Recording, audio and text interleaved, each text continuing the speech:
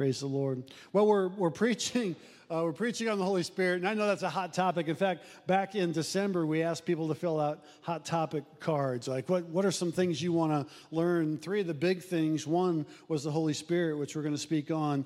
We spoke on last week. This week, we'll take Mother's Day off. Then we're going to speak on about 3 or 4 Sundays after Mother's Day. So we know that's a hot topic in the world and culture in different churches. We're going to speak on parenting was another one. So Mother's Day and Father's Day, we'll give you some parenting tips. And then another one was praying. Hey, how can I strengthen my prayer life? So this summer, we're going to go through a summer in Psalms. And a lot of Psalms can be formulated as prayers. So if you don't know how to pray, we can pick up a psalm and we can start praying the psalms. And so we're looking at the cards. We're looking at the sermon series and how we can incorporate some of the hot topics in those. And the Holy Spirit is certainly a hot topic. There's a lot of confusion with the power of the Holy Spirit, with the gifts of the Holy Spirit. Is there a cessation of gifts? Are the gifts active? And all these things. And I'll start by saying this like I did last week. There's a lot of gray area and there's a lot of grace area. There's a lot of area that we're going to walk between, but then there's a lot of order. And just to recap last week, in case you weren't here, we talked about several things. My job as a pastor is to lead, feed, and protect, okay? So we want to make sure in all things that we do corporately, in Western civilization, our communal gathering, generally speaking, is on a Sunday morning, all right? So you're here on a Sunday morning. It's my job to lead, feed, and protect you, and that's what I aim to do, okay? So the other thing that we talked about last week then would be, and by the way, there's other gifts. There's apostles, there's prophets, there's evangelists, there's pastors and teachers. Pastors and teachers kind of go together. Evangelists have, they're a different outfit. They're going to have evangelistic services. There's going to be outreach, or there's going to be different discipleship within the church. And so we're not knocking any of the other gifts. I'm just saying on a Sunday morning within our confine, okay, it's going to be more of a leading, feeding, and protecting. All right? Does that make sense? Because it's important for us to grow in our spiritual awareness and in depth of Christ, and that's my goal. That's my obligation as a pastor. Last week we talked about doctrine, and we talked about dogma. Thank you. Dogma, and we talked about division. And what happens is doctrine is absolute truth. Those are non-negotiables. Jesus is the only way to get to heaven. God so loved the world that he gave his only begotten Son, that whosoever believeth on him should not perish but have everlasting life. God sent his Son into the world, not that the world would perish or he would condemn the world, but that through him the world would have life. And so we're not going to be a church that condemns people. We're going to be a church that speaks life into people, hoping that just like us, God changes them from the inside out, right? And so doctrine, all right? Man sinned, God sent a Savior, we accept Jesus, we go to heaven. And then there's dogma.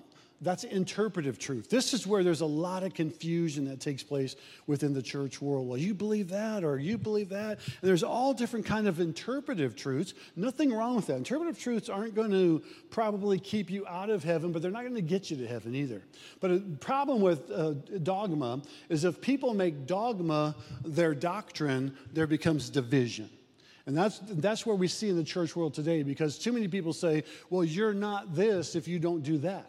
All right? And so it becomes a divisive standard. And so we're going to walk through 1 Corinthians, the 14th chapter today. I'm going to pray first. And I want you to keep those things in mind. A lot of what Paul is talking is he's talking to the church. He's not talking to an evangelistic crusade. He's not talking to different groups of people, outreach ministers. He's talking to the church, the body of Christ. He's talking to us. And he says, hey, here's how you probably need to do some things. And I'll explain them, and some of it's going to be my interpretation, the way I see how it looks and how it plays out. But what he says is written by the power of the Holy Spirit, okay? And so we take it then as truth. We form our doctrine 3 ways. 1, through Jesus' teaching. 2, through what the Bible says. And 3, we go back to the creed, all right? The creed, now creed is man-written, but it's the Apostles' Creed. The Apostles actually started writing the creed by their actions. In fact, we learned that in Acts, the 2nd chapter, where they would go from house to house breaking bread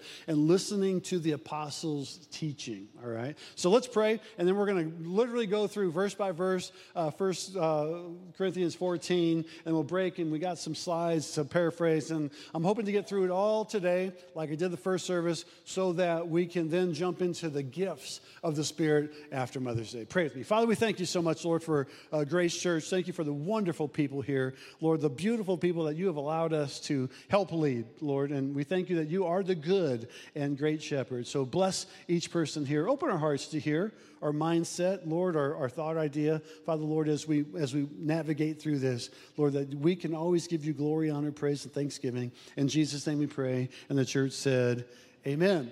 So I'll say this a couple times in these messages. There's some things we may have to put the reset button on.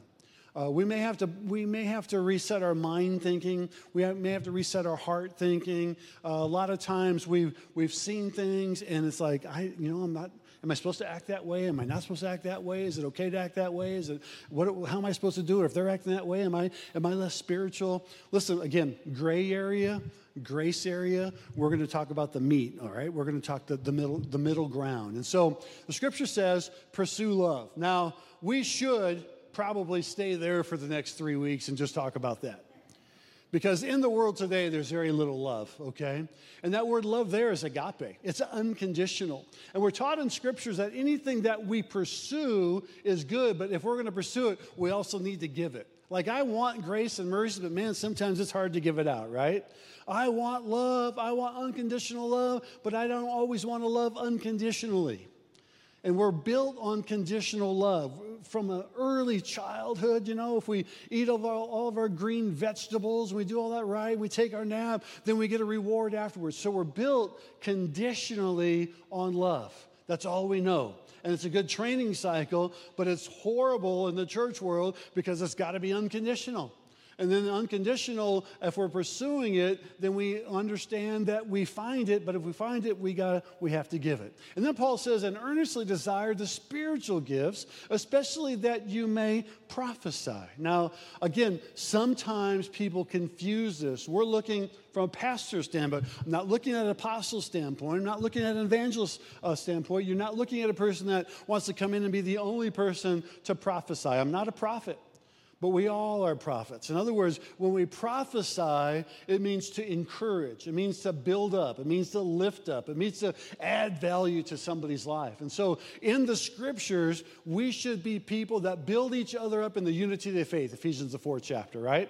We should be people that speak life into. And Solomon said in Proverbs that there's power of death and life in the tongue, and those that live by it will gain the fruit thereof. In other words, if I keep speaking death into different people in my life, if I keep speaking death into family members or loved ones, if I keep speaking death into the church, then the church is going to die. But if I keep speaking life into people, if I keep building people up in the unity of the faith, if I keep saying, you can do it, Harrison, your hair looks so good today, man, I love it.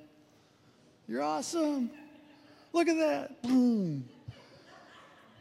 Perfect haircut. We speak life into each other. You see what I'm saying? And listen, it takes as much energy to speak life into somebody as it does death into somebody.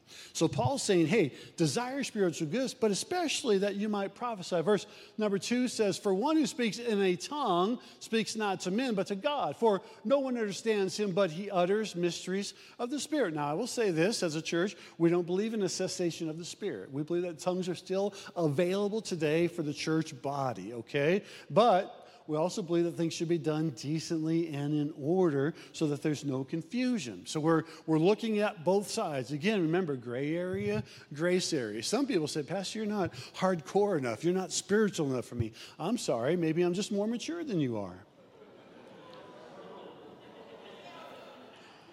I didn't say that, did I? Sometimes I think things and it just comes out. So we'll talk more about that, okay? So, yes, we believe that you can speak in tongues, all right? We believe that it is a manifestation of evidence of having the Holy Spirit. But again, I'll go into some interpretive areas. You can, I believe, have the Holy Spirit not speak in tongues. That's the evidence of the physical manifestation. But there are many people that don't speak in tongues but are full of the Holy Spirit because they have all kind of wisdom, they have all kind of knowledge, they have all kind of understanding, they have all kind of fear of God. I've seen people that were speaking in tongues and got up just as crooked as they were when they went down. And that brings harm to the gospel. Brings harm to people who don't know, and that brings confusion. And let's go to verse 33 for just a second, Jason, then we'll come back. For God is not a God of confusion, but a God of peace. And let's go to verse 40 for a second, and we'll come back. And he says, but all things should be done decently and in order. All in the same chapter. All in the same. I don't know about you, but being born and raised Roman Catholic and then going to a full-on Pentecostal church, all right? There was times I would invite people to church and pray to God, Sister so-and-so didn't go off.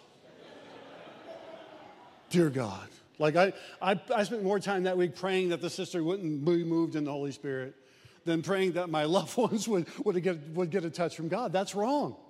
I mean, you shouldn't have that fear.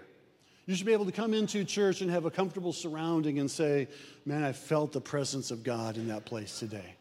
I felt the peace of Jesus Christ. Now let's go back to whatever verse we were on. For one who speaks in a tongue speaks not to God, all right? For no one understands him, but he understands mysteries in the Spirit. Let's go to verse 3. On the other hand, the one who prophesies speaks to people for their upbuilding and encouragement and consolation. Paul uses the term upbuilding or building up the church or encouraging the body about 5 times in this chapter, and most of them early on. His goal is, and he's speaking to the church, and he's speaking to Corinthians as a pastor. He's saying, here's what we need to do, where speaking in tongues might build you up, and it's really good in your prayer time. It's really good in your private time. It's really good in an evangelistical setting. Maybe it's an outreach ministry. But in the church world, it's better that we prophesy to each other. It's better that we start speaking life into each other. Man, I believe you can do it. I believe you can do all things through Christ. Man, it's going to be all right. You're going to have a good week. You're going to have a blessed week. It's going to be a good week. And we start to speak life into people because that's the form of prophecy that Paul is actually asking us to do, because the Corinthian church at this point in time was kind of a wreck. It was a mess. There were people getting baptized with the Holy Spirit. Women were invited into the service. We'll talk about that more in a minute. And that people were running around the church prophesying and praying for people. And it was all good in and of itself, but there was no order. And God is a God of order. God speaks things into order, into existence. And so he's saying, listen, it's good. It's good that you speak in tongues. It's good that you're filled with the Holy Spirit, but it's better if when you're in a public setting that you prophesy to each other with words that are intelligible, words that can be understood. Let's go on to the next, verse 4. The one who speaks in a tongue builds up himself, but the one who prophesies builds up the church. Again, he's talking about building up the church, the body of Christ, each other. And so I might be in my individual prayer time, and I might be wailing before the Lord, and God is filling me up. And by the way, you don't just get filled with the Holy Spirit one time. You continually to be filled with the Holy Spirit. So I'll explain. When you got saved, if you're not saved, we could just pray a prayer with you and believe that God, if you believe on the Lord Jesus Christ, you're saved, all right? Like I got to thank Jesus for what he did for me, repent of my sins, and ask the Lord into my heart, I'm saved. Now, the Spirit of God just came into my life. The same Spirit, Paul said, that rose Christ from the dead now lives within me. But there, subsequent to that, after salvation, I can be baptized in the Holy Spirit. This is what has brought conflict to the church. This is what has brought confusion to the church, because we've made a dogma, a doctrine, and it brings division. We brought an interpretive truth in, all right? And we've said, listen, if you're to be filled with the Holy Spirit, this is how you should be filled, or this is the only way you can get the Holy Spirit, or this. And we then start limiting God into a box. God, you can only move this way in our church. And I'm open for God to move however he wants to move. All right? And through the power of Scripture, Paul, by the power of the Holy Spirit, gives us some authority in that. And so if you're praying in your prayer language, you're praying in your prayer time, you're being filled with the Holy Spirit continually, praise God. In the church setting, Paul, not Mark, So if you get mad, anybody get mad at Paul at this message? That Paul, man alive, he makes me mad. All right, well, then you at least I'm not the bad guy. And so Paul says, but you prophesy, you're building up the church. In other words, wouldn't it be cool if on a Sunday morning, and Grace Church is really good about this, but wouldn't it be cool on a Sunday morning if everybody was coming in and just speaking life to each other? I mean, just building each other up in the unity. Man, isn't it beautiful? It's a beautiful day. Man, you look good. Man, you look awesome. And you just can't out-compliment. But you start throwing scriptures in there, and God just becomes so glorified because we're all his children. Let's go to verse number 5. Now, I want you all to speak in tongues, but even more, I want you to prophesy. The one who prophesies is greater than the one who speaks in tongues. Now, that's Paul. That's not Mark. Paul's saying that. All right? Unless someone interprets so that the church may be built up. And we'll talk about tongues and interpretation in just a moment. But what he's saying is, yes, speak in tongues. It's a good thing. But it's better if you prophesy. Why? Because there's a certain mindset there that allows us to know what people are saying, okay? And how people are behaving and how people are working through this thing. Verse number 6. Now, brothers, if I come to you speaking in tongues, how will I benefit you unless I bring you some revelation or knowledge or prophecy or teaching? Let's move on to 7. If even lifeless instruments, such as the flute, harp, do not give distinct notes, but how will anyone know what is played? We're going to go to verse 9 now for a second. 8's the same thing. We're not taking anything out of context. So with yourselves, if with your tongue you utter speech that is not intelligible, how will anyone know what is said? For you will be speaking into the air, okay? So again, he's not saying tongues is bad. And I'm not saying that either. I'm saying it's very good, but it's for the person, it's for the individual. Prophecy is for corporate, all right? It's for all the church. Now, I'm speaking as a pastor to Grace Church. Our people who come to this church week in and week out, and they love Grace Church, I'm looking out for you. I'm saying it's better if you prophesy to someone than maybe have an emotional experience and during worship start speaking out in tongues where the people around you might not know what's going on. All right? Does that make sense? Now, again, that's going to make some people mad. Well, you're trying to control my tongue. I'm not trying to control your tongue. I'm trying to give you what the Holy Spirit gave Paul for the church world.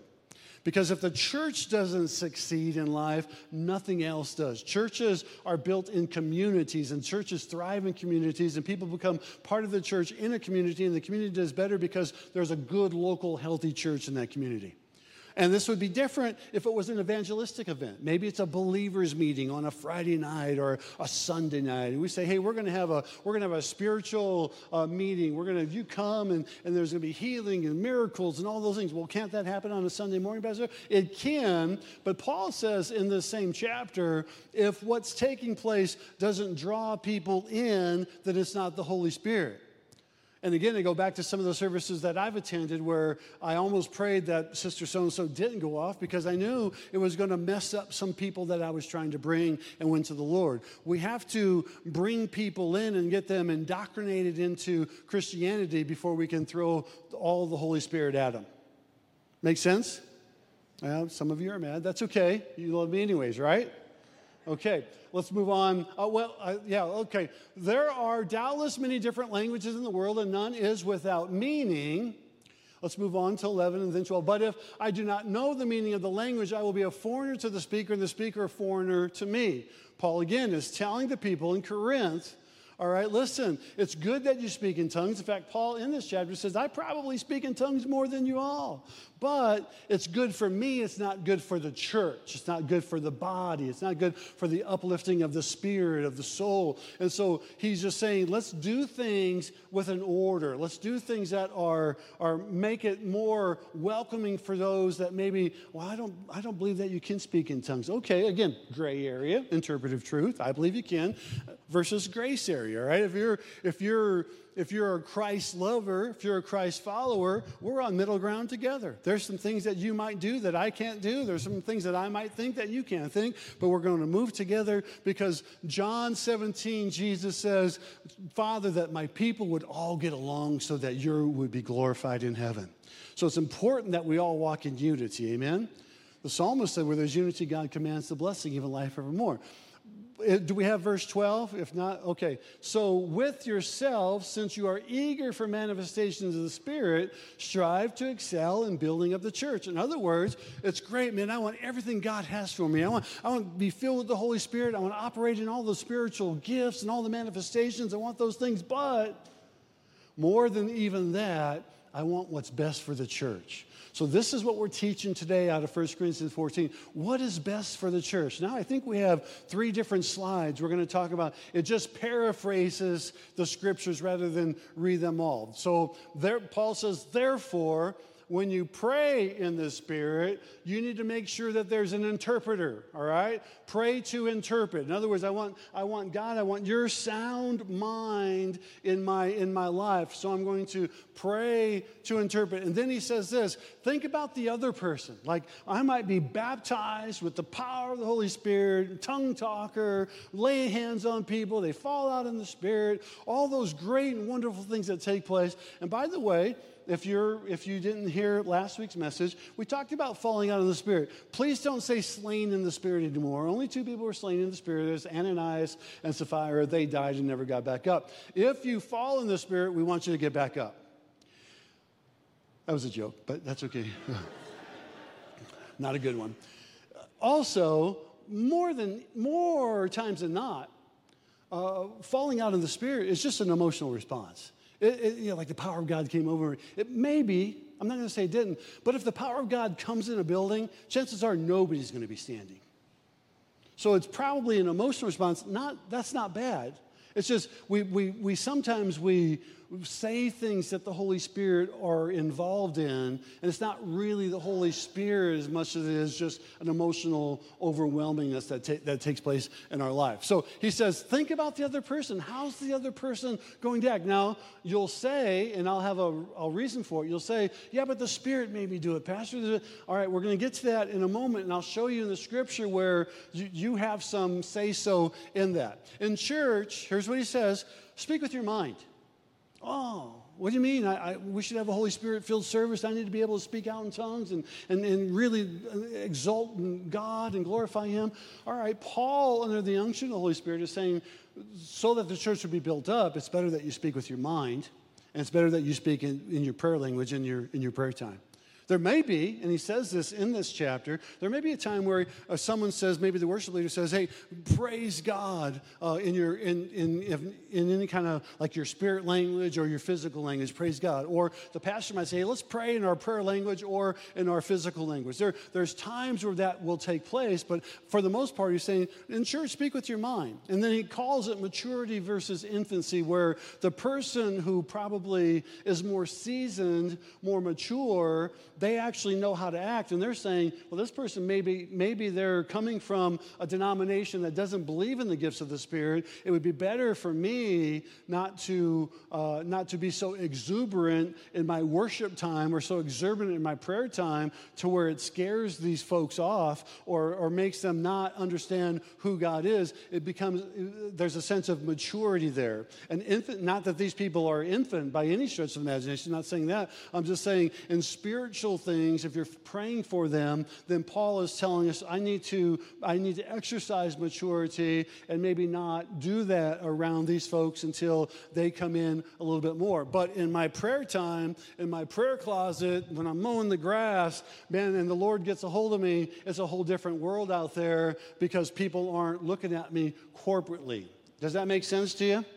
Do you hear what I'm saying? In a corporate, we're talking about the church setting. In the church setting, we really need to understand what does it look like? What does the other person think about my actions? Okay, and then how do we look to those that don't know? And I go back to that statement that I said when I'd pray that, Sister so-and-so just didn't go off so that my friends could hear the gospel presentation because that was the important part. And I think sometimes, have you ever gone to a buffet? And sometimes, when I go to a buffet, which isn't very often, I always walk by the dessert line first. And I want to see if it's good enough, I cut back on the real stuff so I can get to that dessert. Like if it's not very good, then I'll load up on the meat and potatoes and all that other good stuff. But if the desserts look really good, I hold back. There's some room there for me, okay? Well, this would be a really poor analogy, but this would be an analogy with the Holy Spirit is, okay, allow those people that maybe don't know, allow them to get the meat and potatoes before you jump to the dessert so that we can understand and grow together as one. Amen? All right, next screen, then we'll talk about the order of service. People say, why do we do what we do? Well, Paul says it in 1 Corinthians, the 14th chapter, and the verses, I don't have the verses up there, but if you read that, you'll see he says this, when you come together, when you come in a church setting, have him. Now, we would call that praise and worship today. Again, everything becomes cultural, and so we open with praise and worship, and the sound works and sounds good, and then sometimes we have to reset it, or like Janie said, sometimes the lights don't work. That's just all cultural. But we're going to worship, we're going to praise God, we're going to sing a hymn no matter what. Right? Whether the sound works or not, we're singing a hymn. And whether it's a song that we like or not, we're going to sing because it's the right thing to do. It's the scriptural thing to do. That's how we have an order for service. And then there's going to be a lesson. There's going to be preaching and there's going to be teaching. It may be good. It may not be good. All right? It may be a swing and a miss. It might be a home run. I'm not sure. But there's going to be preaching and teaching from this pulpit. Why? Because some people have said, well, I just pray the Holy Spirit takes over and there's no preaching. Why? Why would you not want the Word of God in your life? Why would you not want to be built up in the unity of the faith? Why would you not want to be encouraged to make it through one more week? Some people are just literally living week to week so they can be encouraged in God. I want the Holy Spirit to take over, but I told one person when he said that, I'm still going to preach. I don't care if the Holy Spirit takes over 3 hours. I'm just, okay, let's open your Bibles. I'm still going to preach. I ain't saving that one for next week. God will give me something else. That's for this week. I'm still going to preach. But so then there's preaching, and then there's teaching, and then there's revelation. That would be inspiration and action. In other words, hopefully, if not every Sunday, but at least on some Sundays, that you get revelation on how the Word applies to you. And you take that with you, and you go, and hey, Pastor said I need to be happy this week, or the Word of God says that I need to encourage other people this week, or the Bible says I need to pray for people this week, or go walk my neighborhood and just ask people if they know Jesus, or ask if there's anything I can pray with, or maybe take some food to people. Whatever it looks like, there becomes a revelation. And that revelation is going to be true within each and all of us, okay? We have some friends that used to go to this church. They moved out of area, and their names were Eric and Kim. And one day I was preaching, and afterwards they said, Pastor, they were spot on. I said, thank you, guys. And how'd you know? I said, how'd I know what? How'd you know we were talking about getting married? I said, I didn't know you were talking about getting married. They said, well, you said from the pulpit, Eric and Kim, it's okay, go ahead and get married. I said, I did not. I didn't say that at all. I asked a couple of people standing by, did you hear that? No. It was just revelation to them. Sometimes the Holy Spirit will come in and reveal things to us just because the presence of God is there. I'll have people that will come and say, hey, Pastor, remember when you said that? And if it's good, even if I didn't say it, I'll say, yeah. I do remember that. I do. I mean, you call me T.D. Jakes for a day or two, that's okay. Yeah, that was a good word, wasn't it? That was a great word. Yeah, praise God. But it was revelation to them, okay? I try not to do that too often, but sometimes I do sneak one in there and say, yeah, I do remember that. I don't remember a bit. And then Paul said, then there could be a turn in interpretation, but that's more of a spiritual awakening that takes place within a service, within the culture. All right, so here's an order for service. Now, let's go to the meat of this message, and I don't want to mess anybody up or freak anybody out, but there's qualifications of tongues. Like if there's a tongue interpretation, or if there's someone speaking out in tongues on a Sunday morning, we may have someone go minister to them and say, hey, let's see what's going on in that person's life. Are they just being overwhelmed by God? Are they having an issue that they need some prayer to talk about? Because Paul writes out an order. If there's an order, if someone speaks out, then they should only speak out 2 or 3. All right? Unless, again, the worship leader, the pastor says, hey, let's all pray in our prayer language if you have your prayer language. And that would be more of an evangelistic meeting. But if someone's speaking out in tongues so that the service doesn't get spiritually hijacked, which happens on occasion, There's got to be order, and Paul says that, okay? And so because there's order, then we know, well, wait a second, there's someone speaking out in tongues, that's a good thing, but the person who speaks out in tongue needs to make sure that there's an interpreter, otherwise they should remain quiet. So, but if there's an interpreter, like there was a person one time here in this church that near the end of service spoke out in tongues, and so I was automatically cautious and aware because I didn't know this person. We had been here for a few years, and I'd never seen this person before. And the person didn't wait, and they started interpreting right away, and I grabbed the mic and said, wait, we're not going to do that. And they looked at me kind of cross-eyed, and I said, the problem is we don't know you. And so if you're going to speak to this church that I'm in charge of, you need to bring that word to me so that I can okay it. And they were like, what? So I had a lady come up not too long after that, and she said, Pastor, I got a word for the church. I said, great, what is it? And she looked at me like, it's for the church. I said, well, I'm the spiritual lead of this church at this point in time. I want to hear that word before you deliver it to this church. All right? And so she gave me the word, and it was kind of a rebuke. Now, I believe, again, most words should be encouraging, should be life-giving. I believe there might be challenges or there might be some rebuke. It's going to probably come from me from this pulpit, all right, through the Word of God. So it's not going to just be me having a rant, although I've ranted before. Forgive me. Remember, we're reset. We're trying to do things over. So I'm trying not to rant. So I said, what's your word? And she wasn't going to tell me at first. I said, that's okay, just go sit down. Well, I'll give it to you. So she gave me the word, and I said, well, yeah, I believe that's for God. Okay, good. When can I give it? You ain't giving it. That's probably for you. Oh, she got mad at me because it was a rebuke. She thought it was a rebuke to the church. I said, no, I think that rebuke is for you, man. She got mad. She got offended. She ended up leaving the church after a while. And you know what? She's the worse off for it, not me. Because she wouldn't take discipleship. She wouldn't take maturity at that point in time. And so I want you to know, if you speak out in tongues, if you're a member of our church, you need to make sure that there's an interpreter in the building, and that interpreter at first cannot be you unless you come up and get authorized. Wow, you're a control freak. No, I'm not. If I am, Paul was. My goal is to build up the unity of the church. My goal is not a free-for-all where people can use the Holy Spirit by voice and to hold hostage a church and say, oh, the Spirit made me do it. I'll show you in a minute that that's not the case and that's not how we're going to act. All right, so then Paul says, in fact, if you want to speak out and you want to be an interpreter, you need to be silent and prefer the other person first. I was in a large church in Omaha, Nebraska. We knew the pastor not really well at all at the time.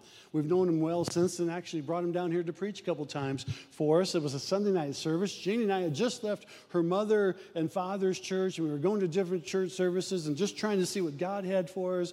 She had been in that church for 34 years. I'd been in the church for 18 years or so. And there was a tongue that was spoken out on the Sunday night service, and instantly I got the interpretation. It's like, man, okay. And I'd be honest with you, I was a little petrified. Nobody knows me. I knew the scripture well enough to think I probably shouldn't speak out. Lord, what should I do? I'm just waiting on God, and somebody else gives the interpretation, and it's completely different than what I have. And I'm like, oh, thank you, Jesus. Dodged the bullet on that one. Praise God. And the pastor gets up and says, that's a wrong interpretation. Here's what God's saying. And it was my interpretation exactly. I felt like God was really just showing me, first of all, I tried to be right. I tried to be silent, like Paul says. I tried to be in order. I tried to prefer. And then the pastor came up and made things right. And so, listen, that shows maturity and restraint to not go off and blame the Holy Spirit for emotional things that we have, but to do things decently and in order. Does that make sense? We're not holding or quenching the Spirit by doing things like Paul says here to bring order to the church so that people can come in and learn who God is on their own wavelength, right? On their own basis. And we've done this too. I do this a lot. Then we judge. And so someone would speak in tongues, and there'd be an interpretation, and I would grab someone near me that I know is mature, a believer, someone that I know is deacon material or elder material or on our staff, and I would say, hey, what do you think about that? And I did it especially early on because I didn't know everybody. And I would know someone that comes to church, there'd be a tongue, there'd be interpretation. I'd grab 3 or 4 people and I'd say, what do you think about that? And most times it was good and sometimes it would be bad. And I would say the church confirms that word, or I would say the church denies that word. We have the right to then judge someone. See, what happens in some realms, inspirational realms or emotional realms, is people will blame things on God. Hey, God told me, but they also have a personal agenda. Or God says this, or you can't quench the Holy Spirit. I'm not quenching the Holy Spirit, I'm trying to mature that person. And so Paul says, go ahead and judge it, weigh in, see what happens. It's good, it's important that you judge that. Why? Because if you were to come into my house when our kids were growing up and tried to correct my kids, you'd have to go through me or my wife to do that. Does that make sense? We're not going to let you just correct our kids or spank them or send them in a corner or say that's not going to happen. All right? So that same thing within church. If someone is filled with the Holy Spirit, praise God, we want you to exercise your gift. Paul even says to seek those gifts, but he says even more so, go ahead and prophesy, because prophesy means you're building people up. I've seen people give spiritual gifts in tongue, and then 15 minutes later they're gossiping about that same people that they were. I was like, that's wrong. That's not right. You're not building up the church by gossiping about people then. We've got to build up each other in the unity of the faith. Amen? All right, so I think we're going to go to verse 31, and then we'll close. We'll be done in probably, can I have about 8 more minutes or so? And then we'll close, because then after Mother's Day, then I'll start talking about the gifts. For you can all prophesy one by one, so that all may learn and be encouraged. Again, built up, lifted up, verse 32. And the spirits of prophets, and that word "and" there could be "but," okay? But the spirits of prophets are subject to the prophets. Here's what Paul is saying to the person who says, I just can't control myself. The Holy Spirit's bubbling over and almost kind of taking the service captive or hostage, is what you're saying is your spirit is better and stronger than the person who's prayed all week for the message, or the person who's prayed all week for the worship. And all of a sudden so Paul is saying that person's not as mature as the one who says, hey, I might have something here, but I'm going to leave it to my prayer time. That when the Spirit bubbles up over you, you actually, as the prophet, you can subject that Spirit to you. And we've said wrongly over the years, well, you're quenching the Spirit. No, you're not. You're maturing people.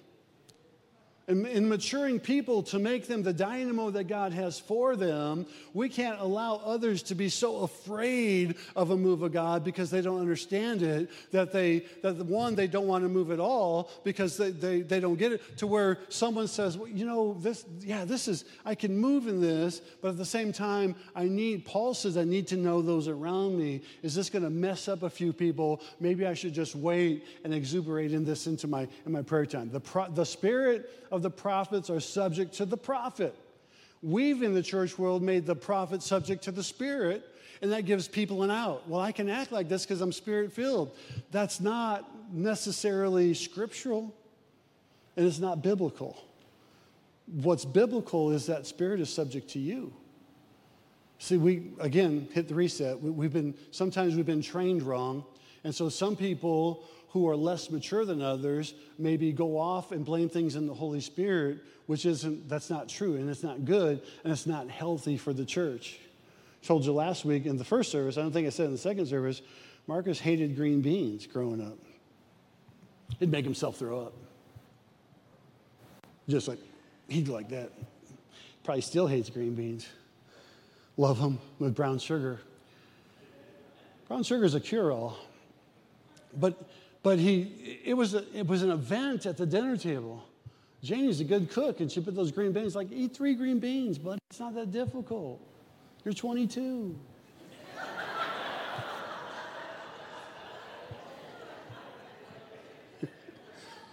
He informed me he was actually 7 at the time when he was having a hard time putting the green beans down. But Janie would find a way bacon grease or bacon or brown sugar or something's going to make those. He's going to eat those green beans. But she was aware of, and we have to be aware of as a church body that, listen, we can be Spirit-filled in interpretive truth, all right, dogma. But once we start to make that a doctrine, it's going to divide people. And we have to be aware of what's turning people away versus what's drawing people in. The love of Jesus will draw people in. So will the Holy Spirit. You're full of the Holy Spirit. But at the same time, there's a time and a place. We're going to kind of run through now. For God is not a God of confusion, but a God of peace. In other words, he doesn't bring confusion in. He's not the author. King James says author of confusion, as in all the churches of the saints. Verse 34. The women should keep silent in the churches. Sit down and shut up. For they are not permitted to speak, but should be in submission, as the law also says. Every man says, amen. That's not right. I'll take a minute. We have a few minutes. Let me take it. All right. So what's happening here, and people will get bent on this. Yeah, but you allow a woman on your platform? Yes, I do. I allow women to preach. Yes, I do. Well, how could that be? Because Paul said, well, the Corinthian church, full of the Holy Spirit, was also a newer church. And being a newer church, for thousands of years, women had worshiped on another platform, like another level of the church and upstairs. Men were worshiping in the main floor, and when they went home, the women would say, hey, what happened today in church? Or what happened in a modernizing technology? What happened in the temple, whatever?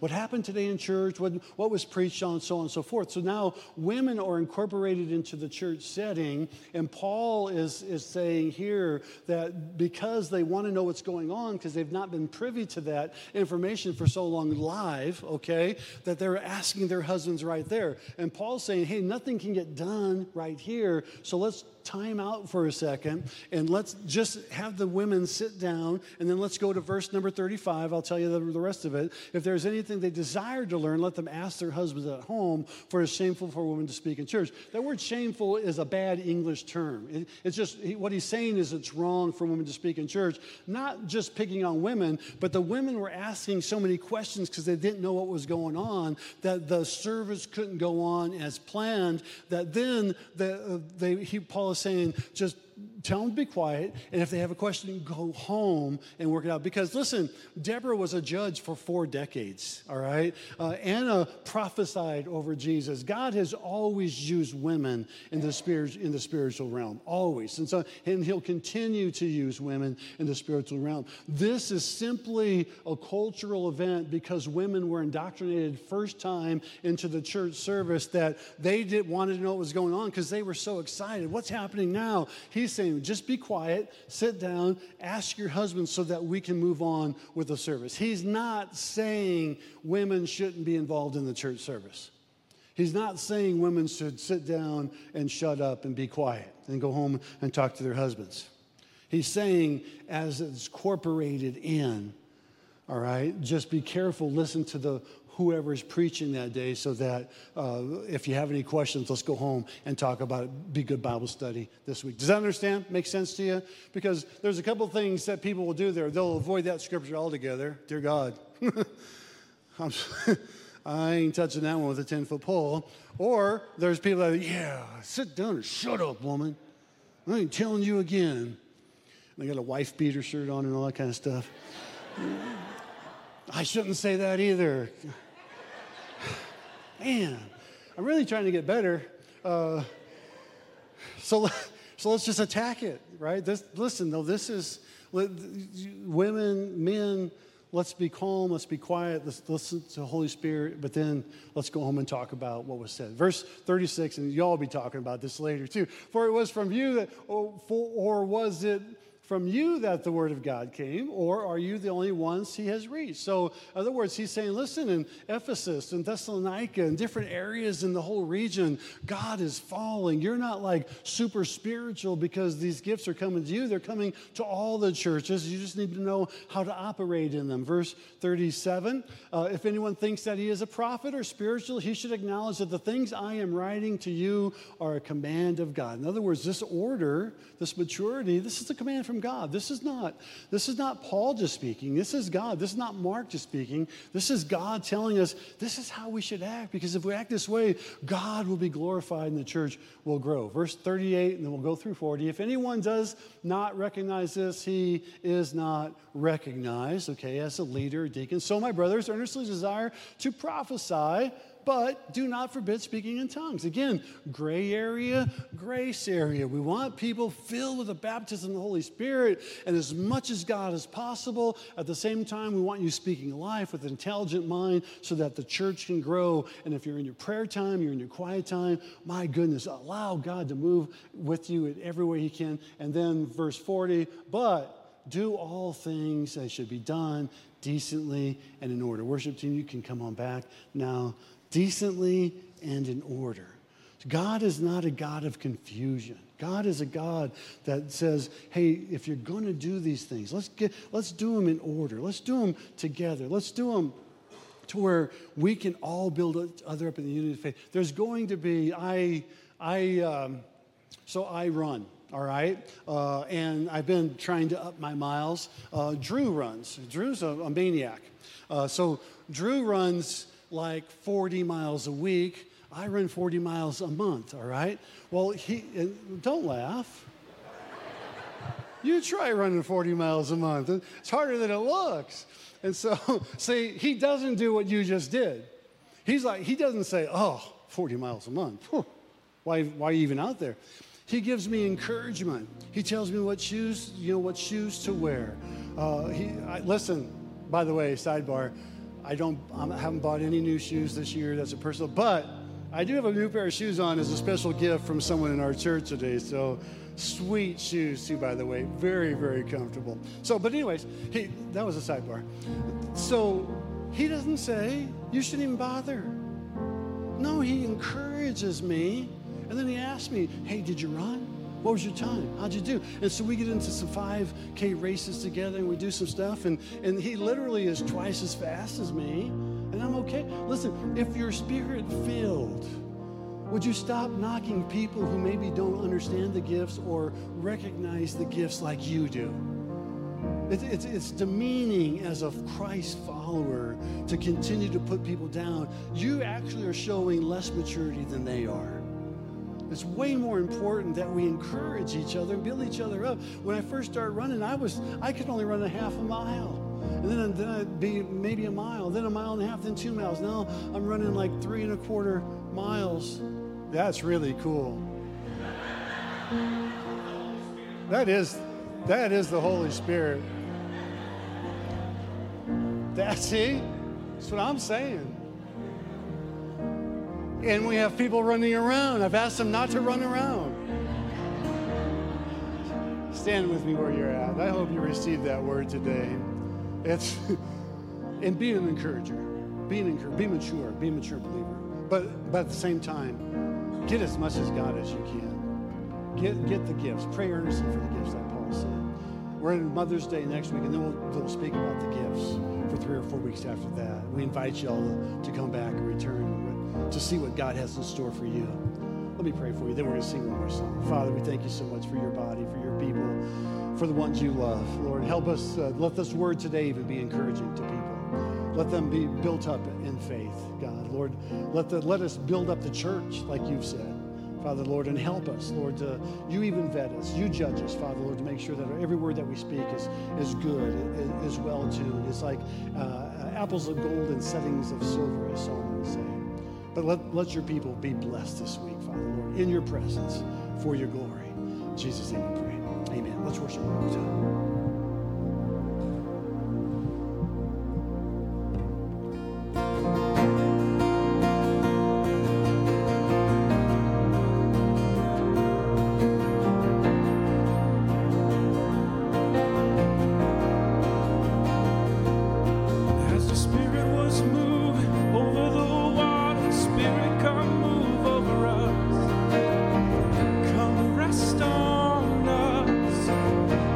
Rest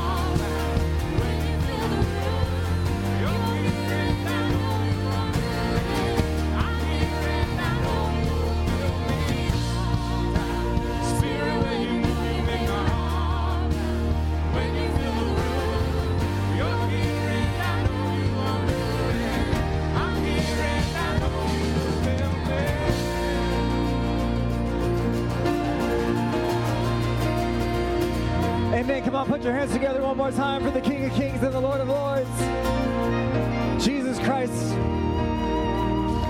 Amen. We love the Lord in this place. Amen.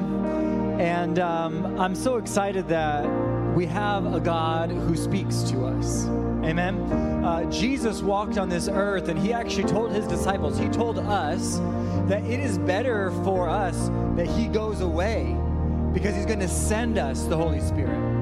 And as hard as that is to believe, because I know we would love to have Jesus here in the flesh where we could talk to and ask questions, but Jesus was one person that was in one place at one time when he walked on this earth. But the Spirit of God, who is all-knowing, who is all-powerful, can be an intimate part, a friend, a best friend in your life. And so I think it's so great that God speaks to us. He did that this morning through our pastor. Amen. And he's speaking to you even now. He doesn't stop speaking to you at 12:24 on Sunday. All right? He can continue to speak to you. So as I close in prayer today, I just want to ask you to ask the Lord, what are you speaking to me? And maybe he's going to tell you something to share with or encourage someone else. And I want to encourage you to do that, to prophesy over somebody else. If God has given you something, you know, it might be a little nervous, you might be a little uncomfortable to do that, but I encourage you to do it. Take a step out and share with someone what God is speaking over their life today. Alrighty? And so let's just open up, let's just close in a word of prayer and just ask God to continue speaking to us. Lord, we thank you that you care for us, that you know us. Jesus, your name even means God with us, Emmanuel. We thank you, Lord Jesus, that you have sent your Holy Spirit to continue to be with us and that you hear us and you continue to speak to us. So, Lord, I ask that as we leave this place here today, we will take the words that you have spoken to us and that we will hide the word of God in our hearts so that we won't sin against you. Help us to be an encouragement to others, but continue to speak. Lord, our ears are open. We are listening to you, God, and we ask that you would give us those words of prophecy. Give us the gifts of the Spirit, Lord, as we continue to open up your word and understand what that means for us and for this body. Edify us, Lord, even as we pray in our prayer language this week, Lord, that we will be built up in the most holy faith, Lord, and that you would go before us and empower us to do the will and the work that you have for us. In Jesus' name I pray. Amen. God bless you. We love you. Have a great week. We'll see you right here on Wednesday night and again next Sunday for Mother's Day. God bless you. Thank you for joining us for today's service. If God is impacting your life through this ministry, join us in reaching others by investing today. You can give at www.gracechurch.tv/give or by downloading the app and select Give. We can't wait to see you next week.